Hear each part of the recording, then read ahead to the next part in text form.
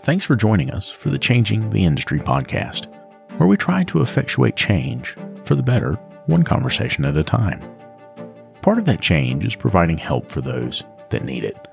This is why we've partnered with the Institute for Automotive Business Excellence.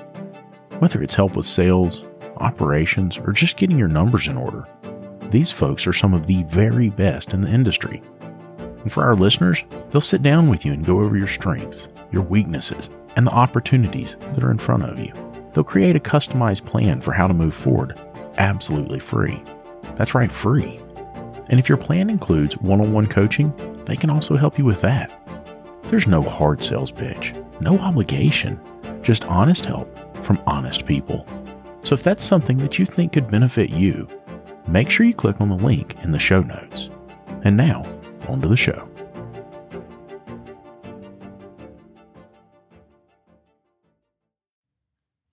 Hey everybody, David here, and I wanted to welcome you to the very first episode of the ASOG podcast.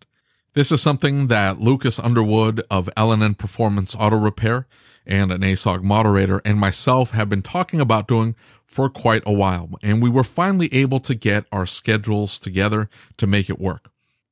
We had the honor of having a conversation with Rick White of 180 Biz. He also does a lot of work with the Midwest Auto Care Alliance and DriveYourKPI.com. In this episode, we discuss phone shoppers, how to handle them, the struggles we have at our own shops with phone shoppers, and Rick gives you a bunch of insight and tools and tactics to be able to deal with them effectively and eventually convert them into a great customer at your own shop. I hope you enjoy it, and here we go.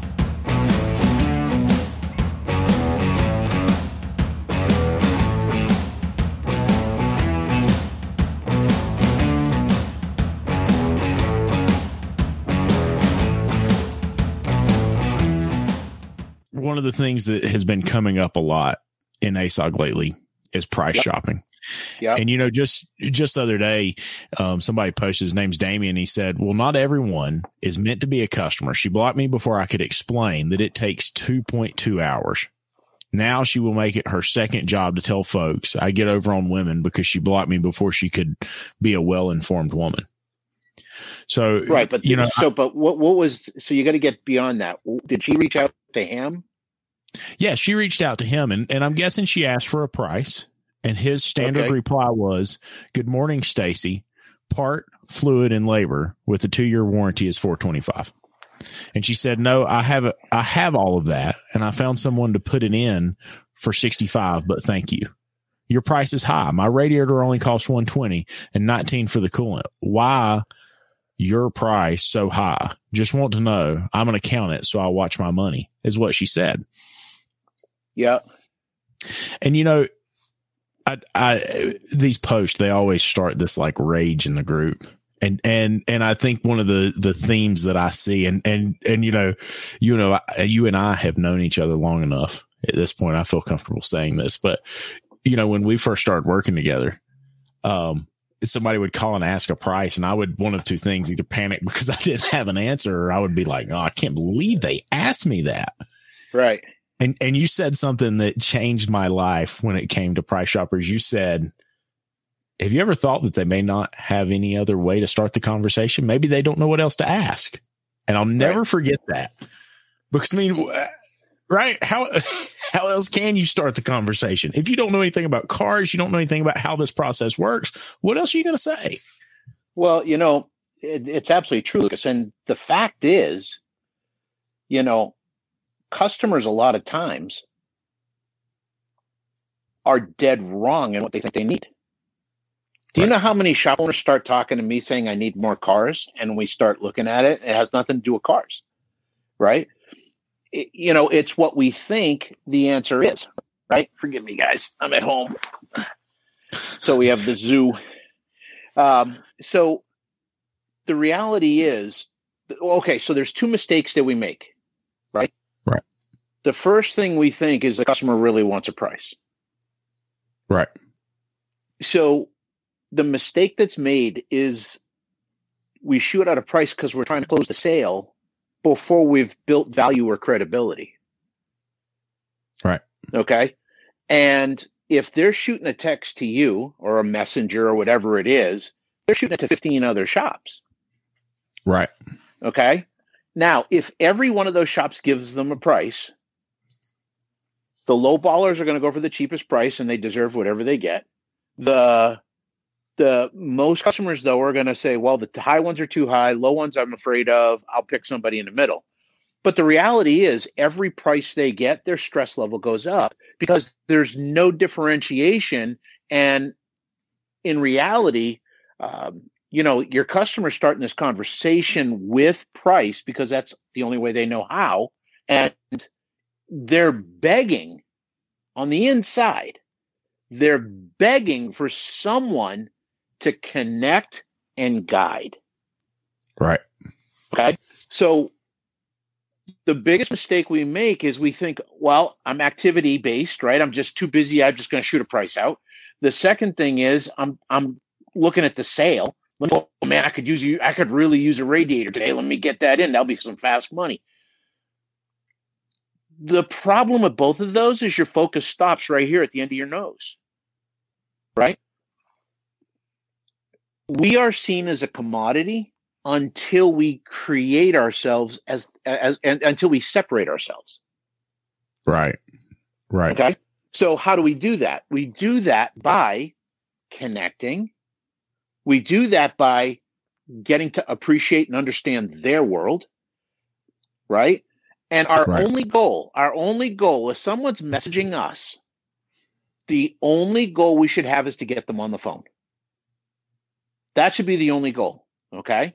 That's a good point because a lot of these messages are coming in on Facebook, on Yelp. Right. You can't have that kind of conversation via text. It doesn't work. It doesn't work. No way to tell a tone of voice or anything. No. Anybody that's married that's ever tried to have a real text conversation with their significant other, I guarantee you at least one time the conversation's gone sideways because you thought they said something funny and it wasn't meant to be funny. David, that was you, the first half of your marriage, right? I'm telling you, I can't tell you the number of times I had to drive from New Hampshire to Connecticut to fix stuff because I misread what was said, right? Now, if we're a commodity, and that's what they're trying to make us, and they don't mean to, but you got to understand what's the mindset of a potential customer when they're calling around looking for help or looking for work to be done. What is their mindset? Right. Most people, most shop. Lucas and I have been telling you about Parts Tech for a while now and how it gives you access to unlimited parts and tire vendors and direct integration with over 35 shop management systems. And now they've just launched a new referral program. All you have to do is open your Parts Tech account, go to My Shop, and click on the Rewards tab. There you'll find your referral URL, which you can share via email, text message, or on your social media. If your referral signs up for a new account and places 5 orders in the first 30 days, Parts Tech will send you a $100 gift card. That's it. Nothing else is needed. Your referrals can get you $100 just for using Parts Tech, which, by the way, is absolutely free to get started with. So if you're using Parts Tech already, start sharing that referral link. And if you haven't signed up for Parts Tech yet, what are you waiting for? Click on the link in the description or go to partstech.com/podcast. That's partstech.com/podcast. Hey, one more thing. If you find out that your shop management system doesn't integrate with Parts Tech, it's time to upgrade. David and I use what we believe to be the very best system on the market, Shopware. With unmatched features like Parts GP Optimizer and DVX, which is their digital vehicle experience, Shopware really is way more than just a shop management software. With it, you'll be able to create an immersive and interactive experience for your client, setting you apart from everyone else using run-of-the-mill software. Are you ready to upgrade? Click the link in the show notes to get started. Oh, they're just cheap bastards and they don't want to do anything. And that's not the case at all. They're scared. They're nervous, right? They're afraid of being taken advantage of. And they're trying to protect themselves the best way they know how. That's why they're going to Google and YouTube and stuff like that today, is to protect themselves. The good customers that the shop owners have that you have a relationship with, they don't do that crap. They just call you up and say, hey, I need something. Or they'll send you an email or a text. I need something. I need it fixed. Fix it. Yeah. So fix it. So the first thing we should do, let's just go like in stages, if that makes sense. So if someone reaches out with a message, hey, thank you so much for reaching out. This is best done on the phone. What number would be best to call you and what time? By the way, my name is Rick and I'm going to help you out. Okay. So we want to start the guiding process right away. Okay. Then we want to get them on the phone. And even though they're asking us for a price, and I'm going to talk about this a little bit later, I have an amazing 3-step process for dealing with price shoppers that works just incredibly well. I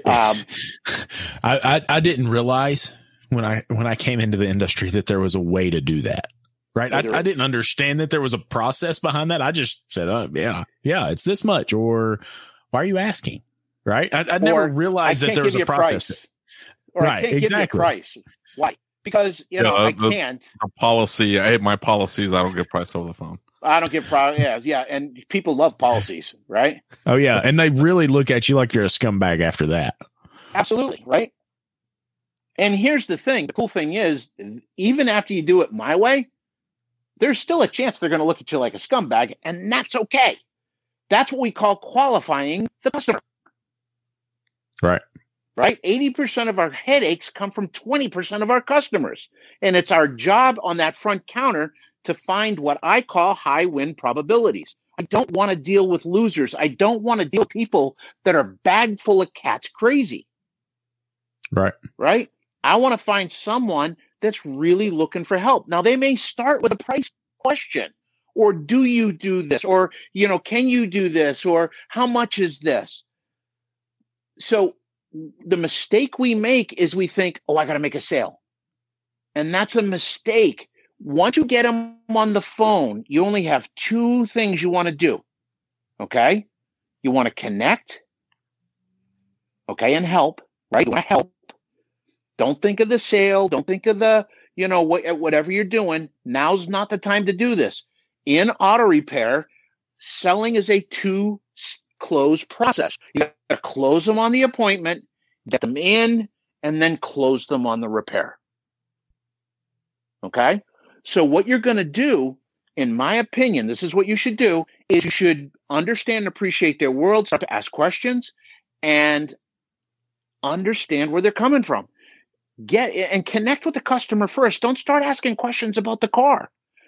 We just said customers afraid, scared, afraid of being taken advantage of, all this concern. If we don't deal with that, we can't get beyond anything else. Right. And think of it like this. I know that we've talked in so many different directions about that they don't know what else to ask. They don't know what to do. And we even did a radio commercial on it a while back where we actually brought up the fact that, we're thinking about them first, right? The car is not the first thing that comes up. We want to understand, what do they need? What are they looking for? Why are they looking for it? Right. And understand where they're coming from. And I think that was the hardest thing for me to grasp in all this. Right. I just kept thinking that price, because I'm sitting at the front counter, I deal with price all day long. Price was my focus. And it took me kind of coming away from the price and, really looking at my customer and saying, hey, I want to help you. Right. I want to be here for you. I want to do what's best for you.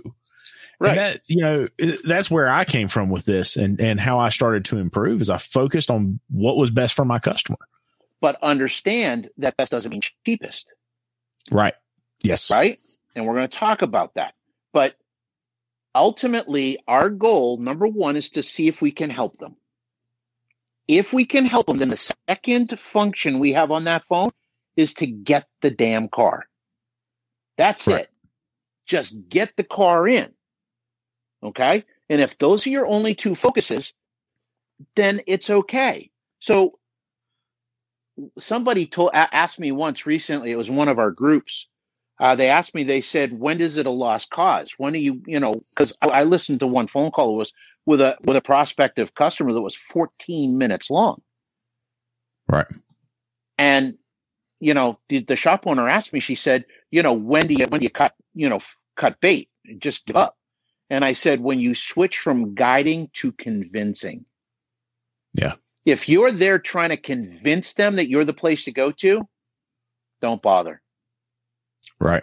You want to understand where they want to go. You want to understand what their goals are. You want to understand, what their future is with the vehicle, et cetera. And we can talk about that if you want. But ultimately, if you want to connect, put them first and get the appointment. Right. Right? Because here's the thing. If your pricing model is set up right and you just focus on helping them, everything else takes care of itself. Exactly. But what about these people like David, who they don't like to answer the telephone and they just, they let them leave a voicemail? I will say I don't always take the approach of trying to, you can say I'm trying to connect with them, but for me specifically, if they call me up and you have to identify that they have a problem and you're trying to help them solve a problem, it has nothing to do with the price. So if they call you up and say how much to do A, B, and C, well, let's talk about what problem you're experiencing. The car's overheating. Okay, let's talk about that. Has this been done? No, this hasn't been done. Okay, or I had one lady call me up. Car was overheating. She'd already taken it to 2 other shops. Right. But I asked her, what did they tell you? And she couldn't give me a good answer. I said, well, okay, let's look at your invoice.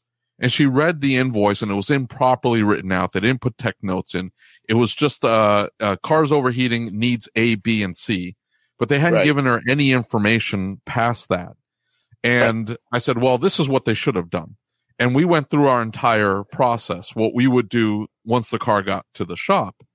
And she's like, well, yeah, that they should have done that. And oh man, I feel terrible that they didn't do that. They ended up bringing me the vehicle. It was a fantastic sale for me, because I was able to kind of put her mind at ease. But I don't, and I want everybody to understand it's not necessarily connecting with them on a personal level. It might just be through the vehicle, but you're building that trust, that rapport by talking about their vehicle or giving them a little bit of extra information. I got an appointment today, with a guy who, wanted to go look at a particular vehicle, which is known for transmission problems. And he wanted to know how much I was going to charge him for a vehicle pre-purchase inspection. And I said, well, what kind of vehicle have you been looking at? And once I gave him some information about that vehicle, he's like, wow, that's great information. That's fantastic. He ended up setting an appointment for his personal car for tomorrow. And he's not bringing me that turd that is going to have transmission problems, because they all do. And again, it was all building that rapport, that trust through the vehicle. Does that make sense? It's through the vehicle. It does, yeah. But you still have to see the customer. You still have to see their concern. You still have to, because one of the things shops do all the time is someone says how much is, they answer it. Customers, and like, here's the worst thing that can happen. Customer says, okay, do it. You think it's a win. You do the work and it doesn't fix the problem. Oh yeah, for sure. Yeah. Now you're in trouble. You own that puppy. Right. And same thing, right? We get the car in and all of a sudden we recognize that the condition's worse than what we expected. And I remember when, I've learned this lesson. If I'm talking to Rick on a coaching call, I got to make sure I mute my telephone or mute my mic, because I've, in more than one case, I can see his eyes getting bigger and bigger in the Zoom call. And I'm like, oh man, I've done it now. And I remember a conversation one time where you told me, you said, telling them anything before you see the vehicle about the condition of the vehicle or how much it's going to cost to repair is a lie. Absolutely. And that really stuck with me, that because, we work so hard to be honest and ethical and going in the right direction. I tell people that all the time that, and they hear you say that and it takes them back, right? It's like a reset to the conversation. And I'll say that and they'll say, you would lie to me? No, you need to hear what I said. Me telling you anything about your vehicle before I see it is the equivalent of a lie, because I don't know. There's no way I can know. There's nothing I can do to know right now. And here's the thing. Think of it this way here. Your customers coming to you and they're, laser focused on price. Okay. Right. Now, imagine little Lucas got a hold of a steak knife and he's got it in his hand like this, right? Are you going to go over and rip it out of his hand? No, because he'll cut himself. He could fall. He could hurt himself with the knife, right? So what do? You get something else that he would be interested in, and you make sure you're giving it to him from the position of so he can't get it with the other hand. And what does he do? He's going to drop the knife and he's going to get that other thing. That's it. So what we've got to do is just very nicely redirect the customer.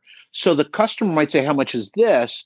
And the very first thing we've got to do, right, is connect with that customer, right? I can hear your, Lucas, I can hear that you're, that there's some tension here.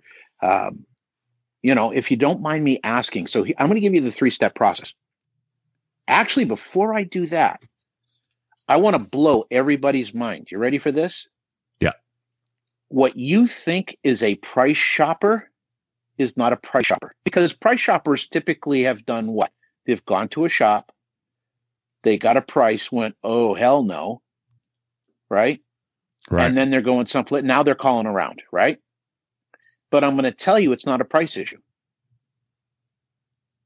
It is 100% a trust issue.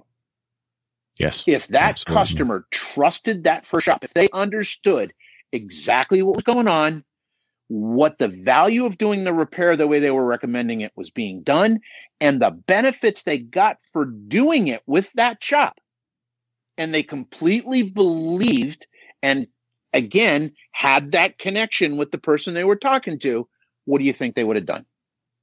They would have bought the service. Right. They would have bought the service. Yeah. They would have bought the service. So the first thing I need you to understand, mind blown, right? It's not a price issue. It's a trust issue. Okay. Yes. So I'm going to give you a 3-step process to deal with that. And Lucas, you can tell them how much it works after I taught it to you. So first step. So Lucas, you're going to play the customer. All right. So Lucas, I understand you're asking for a radiator in your vehicle. Can you help me understand why? Well, I had it in another shop, and they told me I need a radiator, and I didn't like the price. Okay, but what did you bring it into the shop for? What was, in other words, what was the problem you're trying to solve with your vehicle? Well, it had a coolant leak, and it was overheating. Okay, and they told you it was a radiator, and you didn't like the price. That's correct. Yes. Okay, so now typically they're not going to say that. They say I had it in another shop, right? So the second question we're going to ask, second question is, Lucas, if you don't mind me asking, why didn't you have them do the repairs? Well, it was too expensive. Right, but they're not going to say it like that. Right. Right? They're going to go, man. Right, well, hey, look, that's the shop owner mentality, right? That's what we're thinking. I know. But the customer, you got to be able to put yourself in the customer's shoes. Customers think, man, he thinks awful highly of his radiators, I got to tell you. Right? So, what you're going to say, this is the clincher right here. So the third thing I'm going to say is, hey, everyone, it's Lucas. I'm sorry to jump in, but I thought it was important to come and say this. I'm often asked, why do we always talk about Kim and Brian Walker and shop marketing pros on the show? It's because we genuinely believe in their product. Why do I use them for my own marketing? In fact, they're building me a new website right now. It's not cookie cutter. I kept getting on Facebook and every shop looked the exact same. I didn't want to be that. And it's not just that. It's that they're part of your team. When you hire them to do your marketing, they get to know you. They know what you believe. They know what you say, and they know why you do what you do. And they share that with your clients. That's huge. And beyond all of that, probably the most important factor in all of this is they stand behind their work. So don't wait. Go today and get your free marketing analysis from Shop Marketing Pros. They're genuinely our friends, and they're genuinely here to help shop owners have a better life. Click on the link in the show notes for your free marketing analysis today. That's right. It's free. Doesn't cost you a dime. Lucas, I hear what you're saying about the price. But as I'm listening to you, it really sounds like you doubt the entire interaction with that shop. Absolutely. Would you agree with that? Absolutely. Fantastic. Lucas, it sounds like what you're looking for is a second opinion. Right. Would you agree? I agree. Fantastic. Listen, I can get you in tomorrow at 3 or Thursday at 8. Which would work better? Thursday at 8. Fantastic. Let me get some information from you. Right. And then what we're going to do, here's what we're going to do, Lucas. It's a little bit different, right, from anybody else. Number one, we're going to pinpoint the cause of your concern. We're going to talk to you and keep you in control of the repair process the whole way through. Right. Okay. We're going to show you what we're doing. We're going to tell you why we're doing it. We're going to tell you what the benefit of doing it this way is. If there are options, we're going to give you those options. And then we will make recommendations based on what we understand to be true about, where you're going with this vehicle as far as, how much longer you want to keep it, et cetera. And then at that point there, we're here to help. Right. Right. Okay. And I'm telling you, the 3-step process, it works. Right. And the number of times when you say, what makes you think you need, right? When you're asking the initial question, the number of times that you all of a sudden see a different intro into that. Right. Mm-hmm. And we talk about qualifying the customer, and in a way, this is qualifying the job. I see it all the time on our front counter. And when we started training Scott, I said, hey, this is probably one of the most important things you can do when talking to a new customer, talking to somebody that wants to come in for a problem. And he said, why is that? And I said, well, somebody calls and says, I need spark plugs. Do you know how important it is to understand why they think they need spark plugs? It's the most valuable question you could ever ask, right? Well, go ahead. I'm sorry. Do we have a misfire? Do we have a service issue? What makes you think you need, right? And I've got to touch on the subject. When we first learned this technique, when you first taught me this, I'm not going to lie, it was a little uncomfortable because, you're from Massachusetts and y'all say things different up there. But no, when you go and you say, hey, what makes you think you need? You've got to be careful about how your tone is. Right. You've got to make sure your tone's right. Oh, yeah. I can't be rushed. I can't be arrogant. I can't be condescending. I've got to connect and be careful about the Massachusetts thing. You're outnumbered, dude. I know, right? Both of you are Patriots fans. My God. I'm just going to point out that phrasing is a little rough here in the Midwest. I do use something very similar, though, because you definitely want to steer the conversation in that direction and ask, has somebody else assessed the vehicle, or has somebody else done any testing on the vehicle? And they normally will fess up at that point and say, yeah, I had it down at shop ABC. And that then opens up the conversation and goes towards, well, what did they tell you? Did they give you this information? Did they give you that information? And then the rest of it is just like Rick is saying, is let's talk about what we do here at our shop, the process at our shop, the fact. So we use a DVI, and I tell them, that closes a lot of appointments for me. We take pictures of everything. You're going to be able to see exactly what the problem is with your own eyes. You're not going to need to just like believe being in me. the bay with the technician. Yeah, absolutely. Yeah. So that whole DVI, being able to take pictures, and you'll be in control of the entire process. That one, it nails it every single time. Every time. We won't charge you a dime without your explicit approval. Right. Now, right. Oh, okay. So there's a couple of things. So there's a couple of things I want to say. First of all, Lucas, when someone says I need spark plugs, you're absolutely right. But here's the other thing that we make an assumption on all the time. Someone says, hey, I need an oil change or an oil service. You should be asking the same damn question. Yes.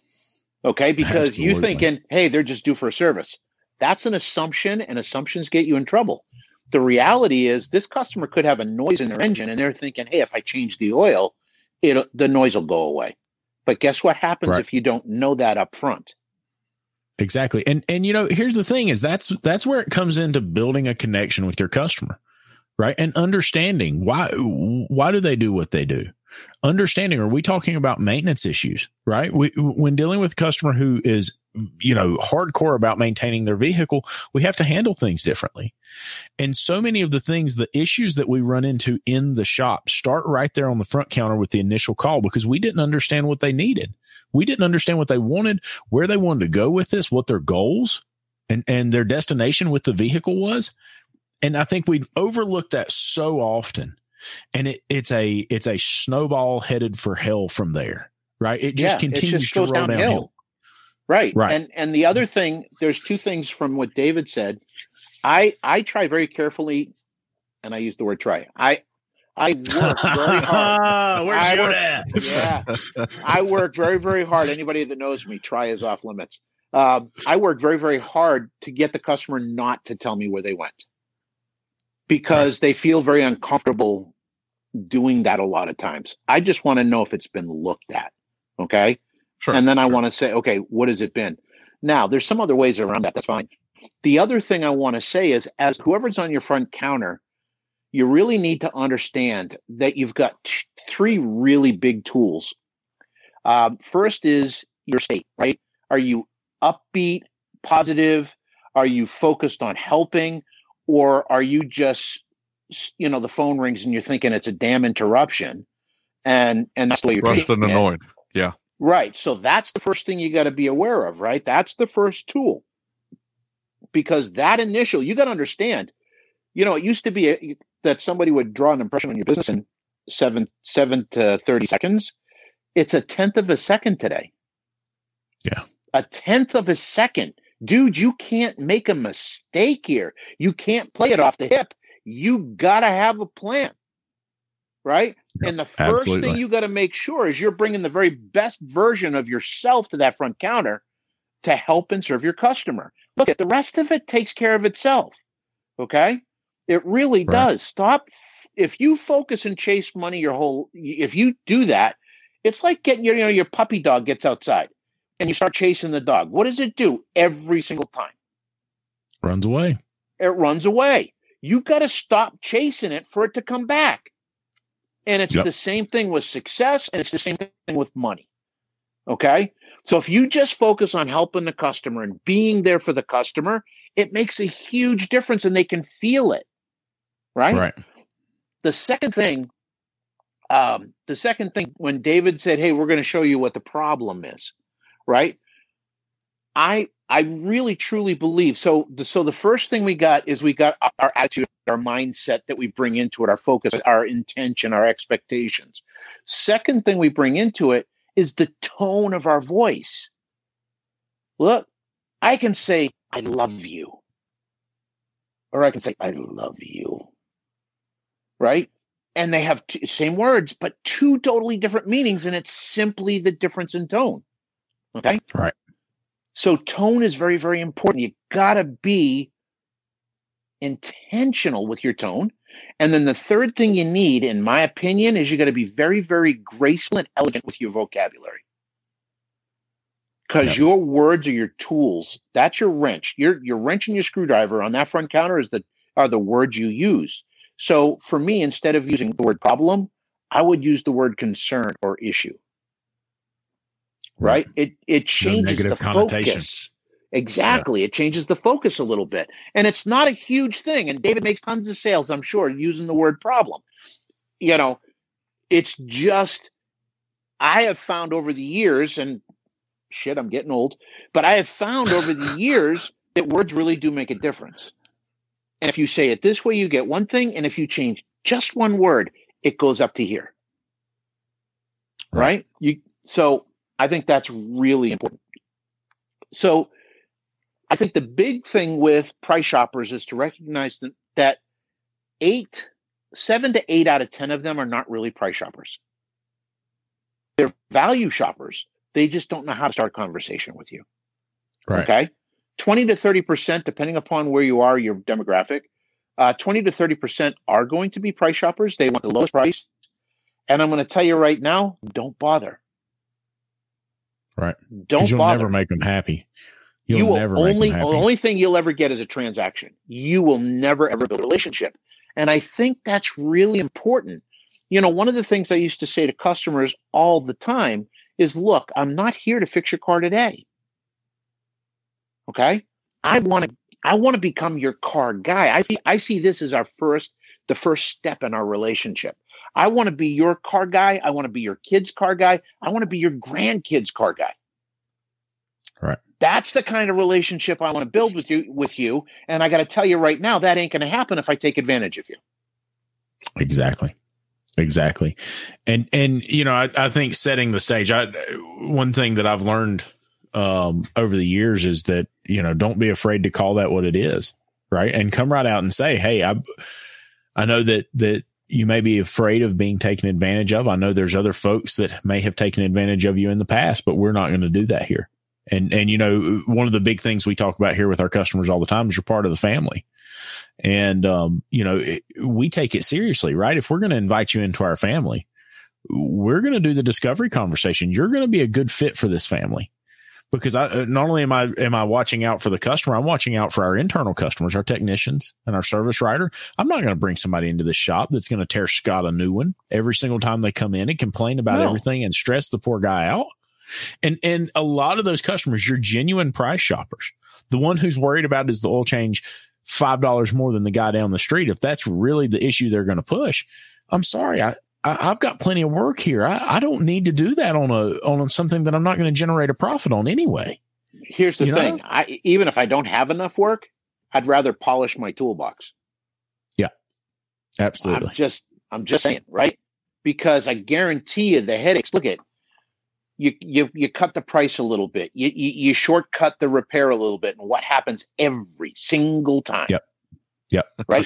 Look, I've been telling people this for years. I've said it over and over again. I was talking to a guy, Ryan Martin, here in North Carolina the other day, and I said, let me ask you a question. I said, you remember when you first started your shop and somebody would come in on a Friday afternoon and say, man, I've got to go out of town by 5 o'clock. I really need my vehicle done. And you thought you were going to be the hero and you were going to go out there and fix it. And he said, yeah, I do. I said, you don't do that anymore, do you? He said, no. I said, why not? He said, because nothing ever goes right. It always, the car breaks, a bolt breaks, something doesn't work. I never get the car fixed, and I'm the bad guy, right? I never get the car down the road. And that's what so many of these situations turn into when we try to be the hero and we try and meet everybody's expectation. It's when we lower our standard to meet their expectation, to be their hero. Right. Right. Hey, absolutely. Let me fudge this one repair and get them as a customer, and I'll change them. Right. Oh yeah, exactly. And that's just it. That's what we do so many times. That's what I used to do before I learned the right way to do it. Right. Because I thought I was helping. I thought that's what they wanted me to do. I thought the customer was right, but it turns out that they're not the professional. It's my job as the professional to guide them and lead them in the direction they need to go. Yeah. Right. Because, yes. Go ahead. I'm sorry. Well, I'm sitting here thinking I was talking to, I think it was Bob Grove earlier. And I said, we're talking about evaluations, for instance. And I said, you're the professional. And I said, so let's say you go to the doctor's office and we're over here at the doctor and you've got a cold and the doctor sees this lump on your neck, but he doesn't say anything about that cancer, right? He just says, well, you got the flu, go on home. Here's some medicine. How does that make you feel? Maybe you didn't want to hear that. But he's the professional. It's his job to tell you that, whether you wanted to hear it or not. We don't just tell people what they want to hear.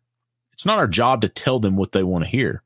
It's our job to be the professional and lead them in the right direction. Correct. And it's one of those things where we're not there to tell them what they want to hear, nor are we there just to repair what they want. Right. We are there to give them an accurate snapshot of the condition of their vehicle and help them achieve their goals with that vehicle. And they're going to be different goals for different vehicles. But, ultimately, and I lost my train of thought there.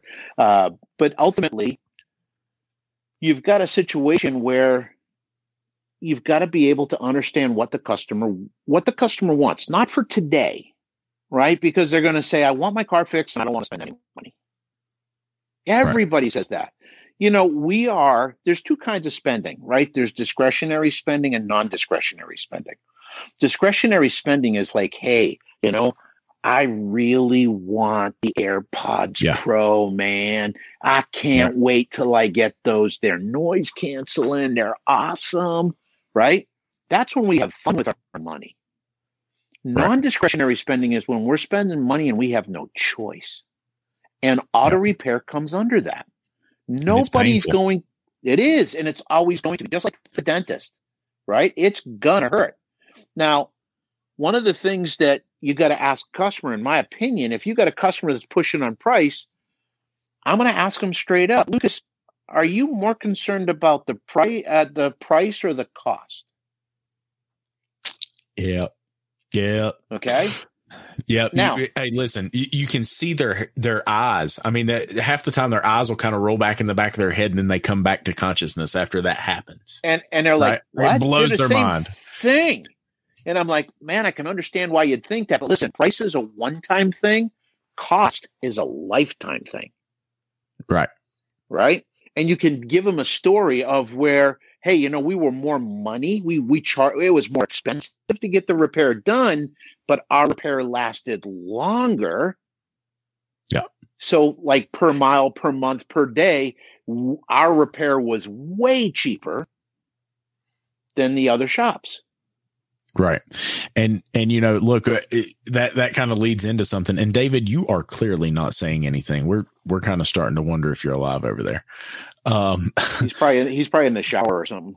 Oh man, damn it.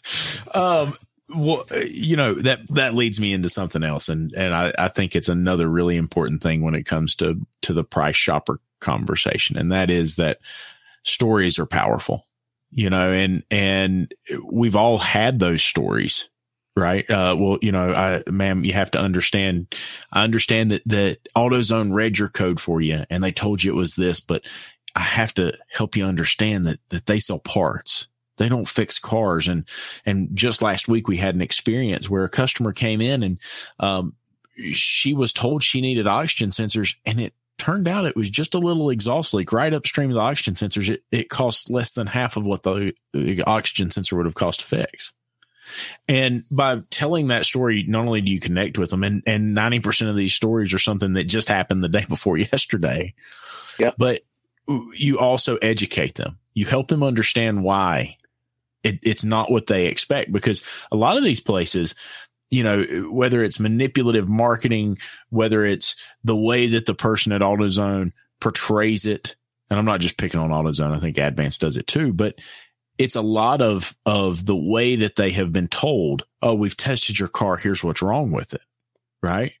That's not what that means. And they're intentional about it. But here's what they did. They got a code. They went back to the computer, plugged in the year, make, model, engine size, put the code in, and then it lists 6 parts, and it gives you a probability of fixing it. Right. And they sell you the first thing, and if that works, great. And if it doesn't, they go to the second thing until they go through all 6, and then they tell you to go to a shop. Right. Exactly. Right? And you know, literally last week, I had a lady come into the shop and she said, I need this part. And I said, okay, you need this part. And she said, I don't know what it is, but AutoZone told me I need it and I've got it. Can you put it on? And I said, let's get you in and find out what's going on. You know, ma'am, what's the vehicle doing? And she said, well, it's shaking really bad. And she said, I just had this fixed 2 weeks ago. I said, well, let's ride over and let's take a look. I've got some time later this afternoon. We could take a look at it. And she comes in and it was fixed just 2 weeks ago, and they forgot to plug up the ignition coils. Right? You know how many shops would have just stuck those ignition coils in and gone right on down the road? And yeah, I mean, it may have fixed it, but was it ethical or moral? No, of course not. No. And, you know, it's really great to do that because you get to see, you know, even when I tell a customer, I'll ask a customer, you know, hey, listen, when it comes to auto repair, what's the most important thing to you? And they'll say the price. And that's when I say, well, is it the price or the cost? Right. Right. Because I want to get the conversation to a value-based conversation as quickly as I possibly can. Because every shop owner in this country should know clearly what the value is they bring to the table. Right. Because if you don't, and I got to be honest with you, when I start my marketing track with clients, the first question I ask them is, as a prospective customer, why would I drive by 3 other shops to do business with you? And the answer almost every time is, I don't know. Absolutely. That was my answer. That's a huge problem. And that is a huge problem because now problem. you are a commodity and the only thing you can compete on is price. Well, just think about the confidence level. Oh, absolutely. And now you put a lot of tactics out there and you said, well, if they say this, then say that. And if they, they come at you this way, you can counter it like this. And that's all great. And you were just talking about how you would get on the phone and using tone and using the right verbiage. But if your confidence level isn't there, if you really don't know if you can fix their concern, right? If you don't know, if you don't believe it of yourself, you're screwed. Right. I mean, you're not going to get off the ground. Your confidence level has to emanate from your knowledge, your knowledge that you can solve their concern properly, and that you are the best option. If you don't believe that of yourself, you need to get out of business because you're going to do terrible on the phone. You need to go into the woods naked and bang a drum for a while and figure out why. But or go work for somebody else. Right. That's my point, is that you can't start off, because you're right. You start talking to a shop owner who's having issues and you want to steer the conversation to marketing and say, okay, we need to get the phone ringing. Why would you drive by another shop to come to you? Are you any good? And I've asked that before. Are you a good shop? Are you a good technician? Can you fix anything? Like what makes you different? How about the shop owner that says, no, I hate my techs. They're a bunch of crap. Right? Is that a thing? And you're like, wow, and you can't make a sale. I wonder why? Right? Right. If you don't believe in what you're selling, you're not going to be able to sell it. It's just human nature. And, confidence, not arrogance, not cockiness. Absolutely. Yeah. Confidence. That quiet confidence that says, I got this. Right? Like if someone says, well, you're too expensive, that's fine. Hey, I could go down the street and get it cheaper, and they're worth every penny. Right. Absolutely. And it's like, okay. And here's what you don't get when you go down the street. What's that? Me. You don't get me down the street. You don't get someone that cares about you like I do. You don't get someone that's obsessed about making sure that you get the very best repair that you possibly can. You don't get somebody that is just making sure that the benefits that we give you as part of being our customer is just over the top good. But that's fine. Go ahead down the street. All of that internalized. Internalized, right? Oh, I'll say it out loud. But here's the thing. I'm saying, if you're not going to blurt it out loud, have it internalized. So here's the thing. I talk to shops and I say, well, what makes you different? We use quality parts. And I said, okay. I said, are there shops in your area that use crappy parts? And they go, oh my gosh, yes. I said, great. So do they market, hey, we use crappy parts to save you money? Right? 2 or 3 times they work. He's like, laughs, and he says, no. And I said, of course not. They're going to say quality parts too. You don't make your value what everybody else is saying. Right. You got to make it something that is unique to you. And every one of us is unique if we would just let us out and stop trying to be professional and proper on the phone and let you out. Go have some fun. Right. So like David was talking earlier, and he talked about the pre-purchase inspection. How much do you get for that?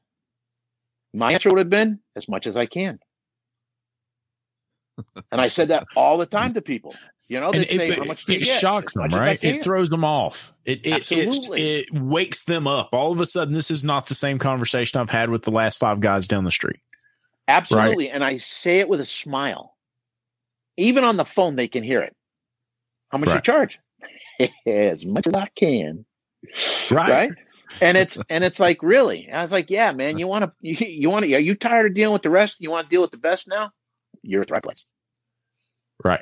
And I think that leads into another topic. I'm sitting here. I've got all these posts pulled up and all the comments from this, and I'm scrolling down through here and I'm looking at it, and it really strikes me because every single reply, every single thing that was in here, maybe not every single one, most of them, is where a member really expressed how much they hated price shoppers and how mad it made them. And just seeing someone else go through it, it made them mad, right? Their reply was mad. Yeah. So, and it's like, why do they even bother? Why don't they just go die now? Right. And the thing is, these are human beings. Absolutely. And if we can see that, they're not doing this to you. It's not like they got together at Dunkin' Donuts and said, hey, let's call Lucas up and really piss him off. Right. Exactly. And I think that's where we miss it, right? I think that's where we go down this track is all of a sudden we become so focused on the car and the problems in the shop and everything going on that we forget why we do what we do, right? We do this to serve our customer.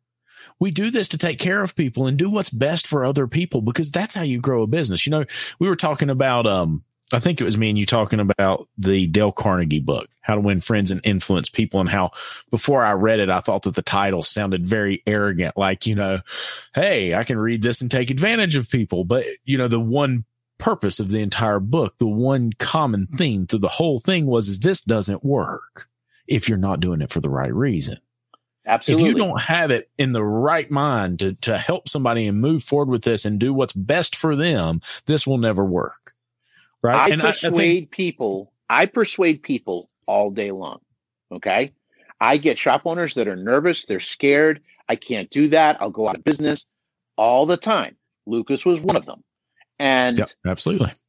And I persuade them all the time. Now, I am proud of that because there's persuasion and manipulation are very, very close. The difference is the outcome. It's the intention. If I'm manipulating Lucas, I'm getting him to do something for my benefit. Right. If I'm persuading Lucas to do something, I'm doing it for his benefit. Right. I'm happy to persuade people. Now, influence, we try to control things. We can't control people, right? My wife's tried. Okay. Actually, all three have. But it's not worked yet. So the thing is, we can't control people. All we can do is influence them, and your ability to influence somebody is completely driven and based upon the amount of trust between the two people. The higher the level of trust, the more you can influence them. When I start working with a shop, it takes me a lot of effort to get them to start doing small things. But then 3 months, 4 months, 5 months into it, and they're seeing their shops really turn around. Now I suggest something or recommend something, and they're like, okay, let's do it. And it's because we have a track record and there's that trust built up, and they know there's nothing I'm ever going to do to hurt their business. Right. Right. And it makes Absolutely. a difference. It makes a difference. And it's the same with your customers. Right. And I think it's so important that you recognize that that's the key, right? Because we're trying to build relationships with these people. We're trying. This is a long-term thing. Okay. No, I'm not trying. I am. I think you figured that out about me by now.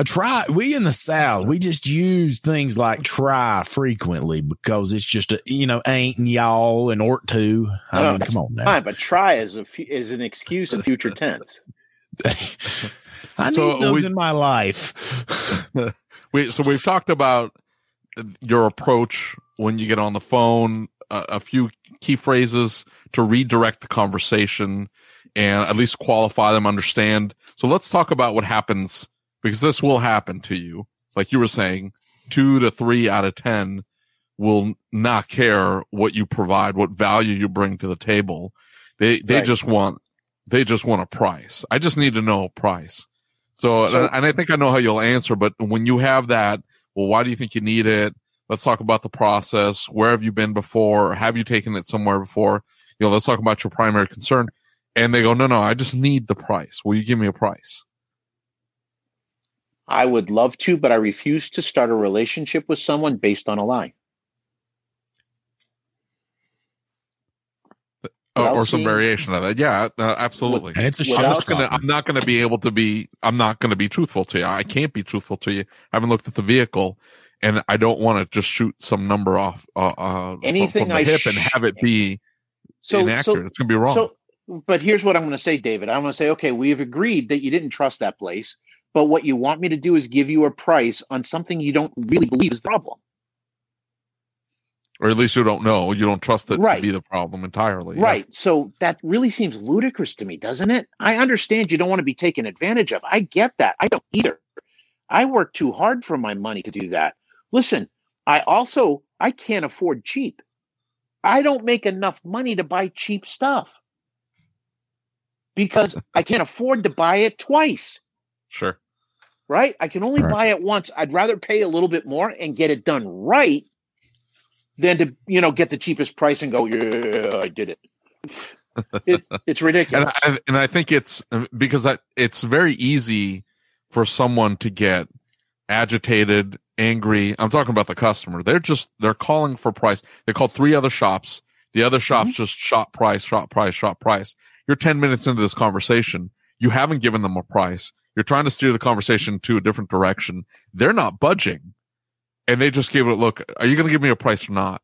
You say, look, I'm really sorry. I'd like to, but I really need to look at the vehicle. So you're not going to give me a price. No, I'm sorry. But at least with some sincerity, some empathy, saying, look, I'm doing this for the right reasons. Just understand that. You can at least let them off easy. They'll just move on as opposed to, and this was Damien's concern, was that the way he had said it, or at least her response, indicated that she was going to blast them on the internet, and she possibly could have done that. But that's what he was worried about. Here's the thing: negative reviews are going to happen, and every one of us needs some haters. Okay, I trained at Vision one year, and had one lady that gave us all terrible marks on our comment cards, and it was because my shirt's untucked. Okay, now I don't tuck my shirt in. I just never have. I'm casual. It's casual for me. And plus, trust me, you don't want to see this tucked in. So we're just going to leave it at that. But, I can't fix that. I'm not going to try to. Their reaction to what you say has nothing to do with you and everything to do about them. And you've just got to be okay with that. And, if I was talking to somebody, I just want a price. And I'm going to say, well, have you called around at all? Yes, I've got 4 other prices. Okay, so you've got 4 prices. What are you looking for? What has to happen for you to make a decision?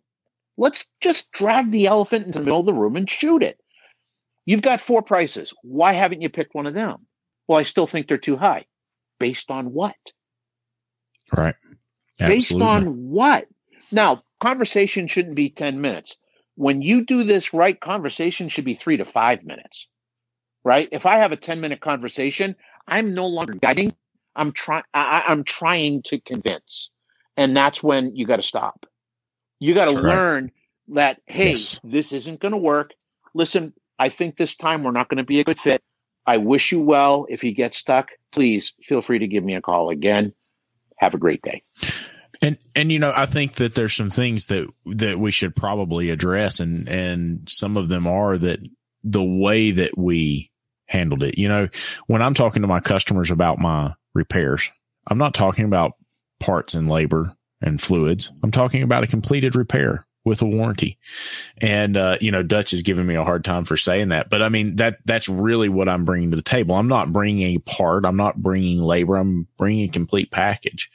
And I stand behind that entire package. And, as I read over this, I can tell he's frustrated. And one thing really caught my eye as I read his message. And he said, she blocked me before I could explain that it takes 2.2 hours.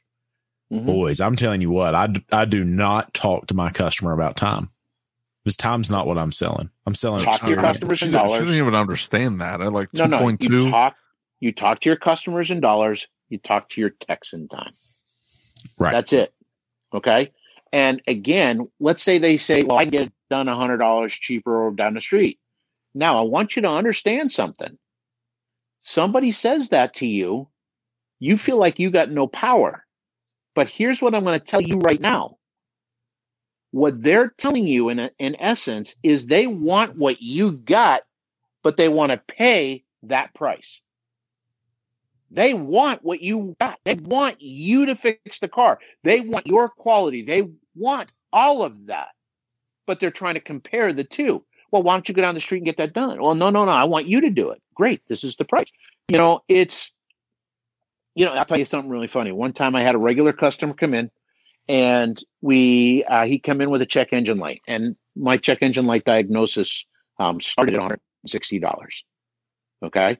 Now that doesn't seem like a lot of money today. That was in 1998. Okay. I was going to say back in the 60s.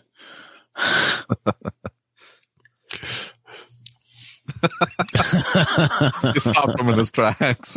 No. Trust me, that's not stopping me in the tracks. I'm thinking he's trying to censor himself. I'm thinking, Lucas, remind me to talk to you about the price increase when we talk next week. So seriously, the guy's like, I don't want to pay that much money. And I'm like, okay. And I had this guy that was doing cleanup and stuff in the shop, and he was like Sad Sack from Charlie Brown. He walked into the shop and he was like a magnet for dirt. He had scraggly hair, tattoos, really gaunt. I mean, he looked like a druggie. I mean, he was a good kid, but he was just scary from an impression, right? So I called him over to my office, and Scott come up, and I looked at my customer and I said, I'll let you have him for $80. And the customer turned white. And I said, thanks, Scott. And Scott's like, what? I don't understand. So the customer looked at me and goes, I don't want him working on my car. I said, who do you want working on your car? He said, I want your best tech. I said, great, sign right there. Sign on the dot. Well, you got to have fun. That's bringing, right? That's bringing a little bit of sass, but it's bringing reality to people in a way that's fun, right? And you should, one of my goals is always to get people to laugh, because laughter is a buying signal. If people are uptight, angry, frustrated, they're not laughing. Trust me,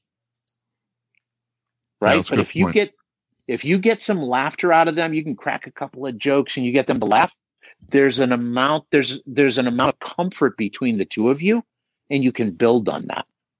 So you got to be constantly gauging your customer. You got to be aware of where you're at in your sales process. You have to be aware of where they're at in their buying process, and you have to be aware of where your customer is at from an emotional perspective. Right. Absolutely. Well, so we've got some questions, right? Okay. And so a couple of the questions are, how do you tell them? And we've really already answered this. So let's drop down to the next one. David, you can edit this part out. How much to replace my said part? I already have the parts and fluid. That's something I run into from time to time in the shop. Love to hear y'all's take on it and see how y'all would handle that. I think we already answered it. If they have their parts. I get it, but based on what information though? So, yeah, who's looked at the vehicle? Oh, my dad looked at it, but he can't do the work. So, okay. Right. Oh, that gives you a warm fuzzy. Yeah. So we'll bring it in. We can do an assessment, and I can give you an accurate estimate on what you actually need, including pictures. We measure everything. You give them the spiel. But the fact that they say, well, I already have the parts and then I have the fluid. So that doesn't matter. You still need the car in the door. And I mean, you can tell them at that point, and I'm sorry, we don't install parts we don't source ourselves. And that Why? sort of, well, we have a very careful vetting process of our part suppliers and vendors. I need to make sure that part is going to last, and we have a very long track record with the vendors that we currently use and the specific parts. So we're very careful about choosing that particular brand for that particular make and model. That's my spiel, by the way. All right. So Candace has a question. She says, my husband, cousin, or best friend's nephew replaced XYZ, but it still leaks coolant. What would you charge me to fix it since the parts are new? So what we're going to do is say, well, clearly what they've done hasn't really taken care of the issue for you. I really think what we need to do, the best thing for you to do at this point, is for us to step back, start at the very beginning, and let's figure out what's really going on before we throw some more parts at it. What do you think? Absolutely. Slam dunk. That's an easy one. Yeah, I mean, absolutely. David, Yeah, you but don't even have anything to say. I still made it sound good. I will say that for me, the most difficult ones for me to handle are the ones that just insist on getting a price. And I can hear them getting agitated on the phone because they don't want to hear what I'm telling them. They just want a price, and you having to repeat yourself and say, look, it's not in your best interest for me to just throw some price out there. You've already got price quotes from other shops. It's very likely that what they're telling you is probably all within 10% of each other. Those are the most frustrating for me, I will say. The rest of them, they're easy. I mean, I don't get agitated by them. So the thing, David, that you got to stop doing is stop convincing. And what I do is I end the call. See, one of the strongest positions you can have in sales is being willing to walk away. Sure. Right? Absolutely. And by saying to the customer, listen, I respect you too much to start our relationship with a lie. So I don't think we're going to be able to help you this time. I wish you well. Good luck. If you get stuck, let me know. We're here. We want to help. But I'm going to have to say goodbye now. Yeah, and that's good. I like that. Yeah. You're done. Don't stop convincing them. Stop telling them these other shops are this and this and that, because you're still convincing and it doesn't work. Yeah, for right? sure. And you don't end up any better off for it. Right. No. You end up with somebody that's in the exact same situation in your shop as they were in another shop. And, I'd always ask my customers, one of the things that I'll talk about if price is a genuine objection, and some people are asking, well, how do you know that price is really the objection? I think we covered that. But, something I'll ask is, did you buy the cheapest car? And they'll say, what? Did you go out and look for the cheapest car you could buy? Well, no, that's crazy. Why would you buy the cheapest repair? Did you buy the cheapest TV? No, of course not. I want a nice TV. I don't want a 12-inch black and white TV. Of course, because it's not just about price. It's about value. It's about quality. It's about so much more than just price. Find the right thing. Yeah. So what you got to do is say, do you want to just spend money, or do you want it fixed right with a repair that's going to last? Exactly. Right. And it's this stuff is easy. And here's the thing. And that's what I said at the beginning of our time together here is I said, there are still going to be people that think you're an ass. In fact, I had this one guy, I went through all of this, and I ended it exactly the way I told you. I said, I'm sorry, I can't help you out. So the guy says, you're not going to give me a price. I said, no, sir. He says, you're an ass. And I said, you have a great day. And I hung up. That's not me. Yeah, that isn't my problem. That's not my fault. That's exactly him. That's his expectations. Knowing when to make the call.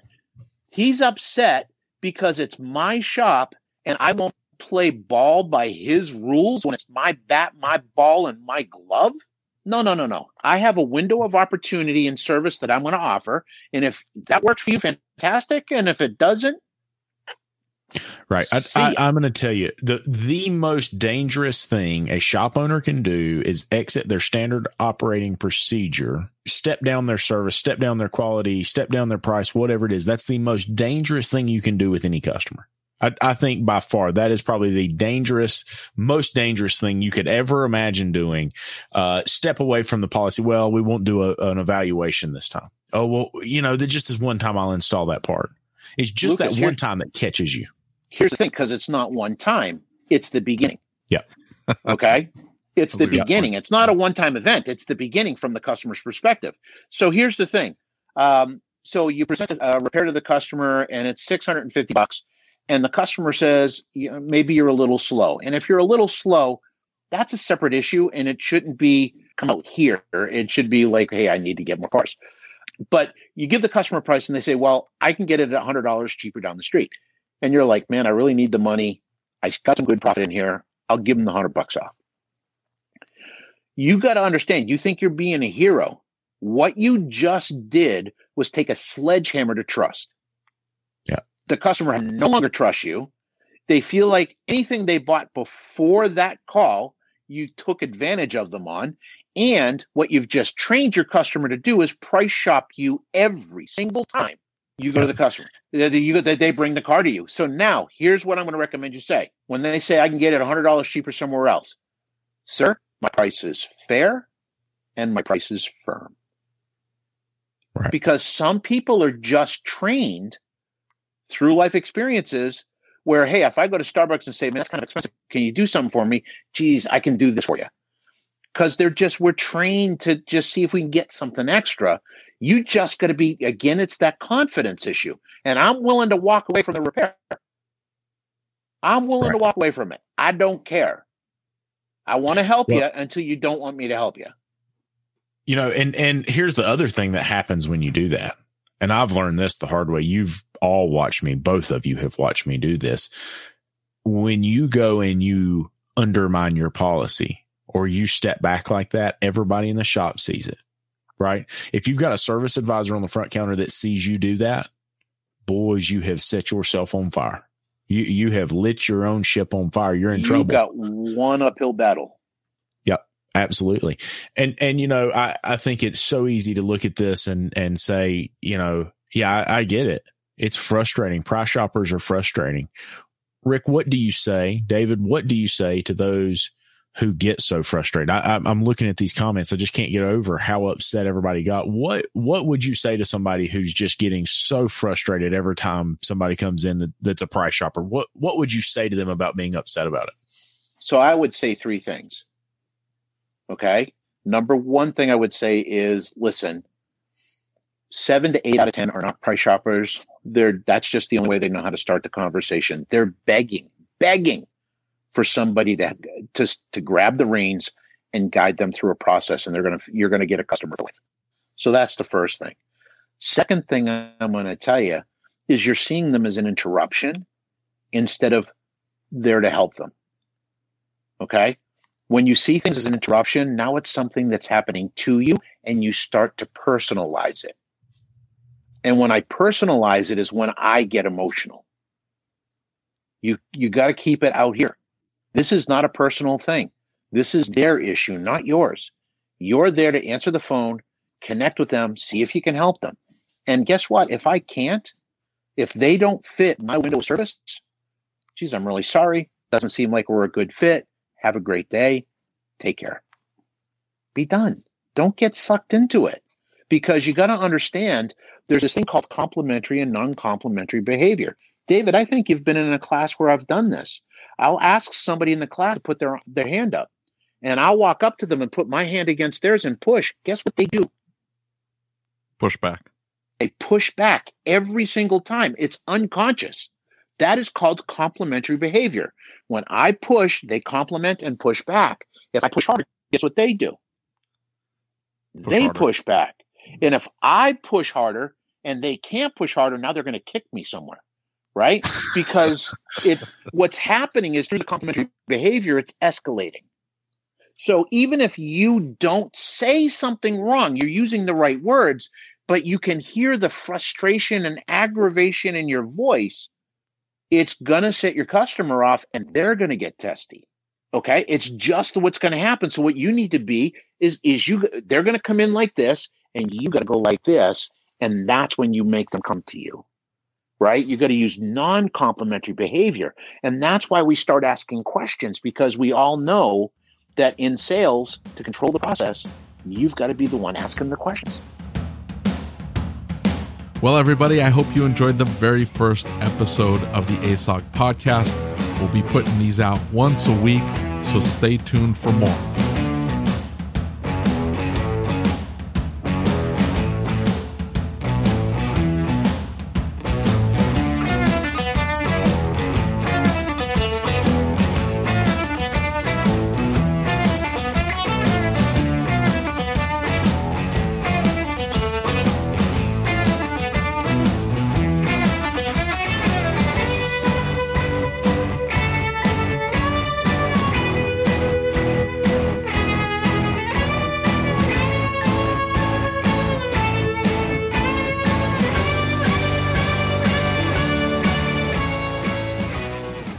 Thank you for listening to the Changing the Industry podcast. If you enjoyed the show, do us a favor and leave us a review on your favorite podcast player. And don't forget to set it to automatically download the latest episode.